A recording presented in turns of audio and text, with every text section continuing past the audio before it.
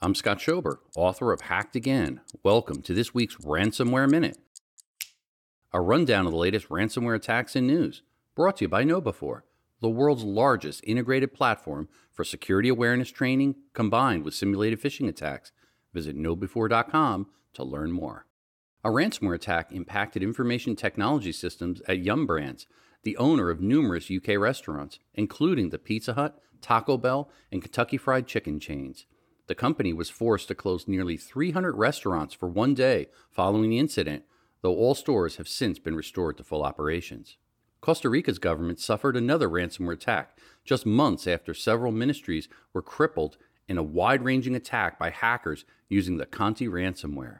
The latest attack hit the Ministry of Public Works and Transport, taking down its computer systems. International organizations are working with Costa Rican authorities to remedy the situation. Wawasee Community School Corporation in Indiana was forced to shut down its network in the aftermath of a ransomware attack.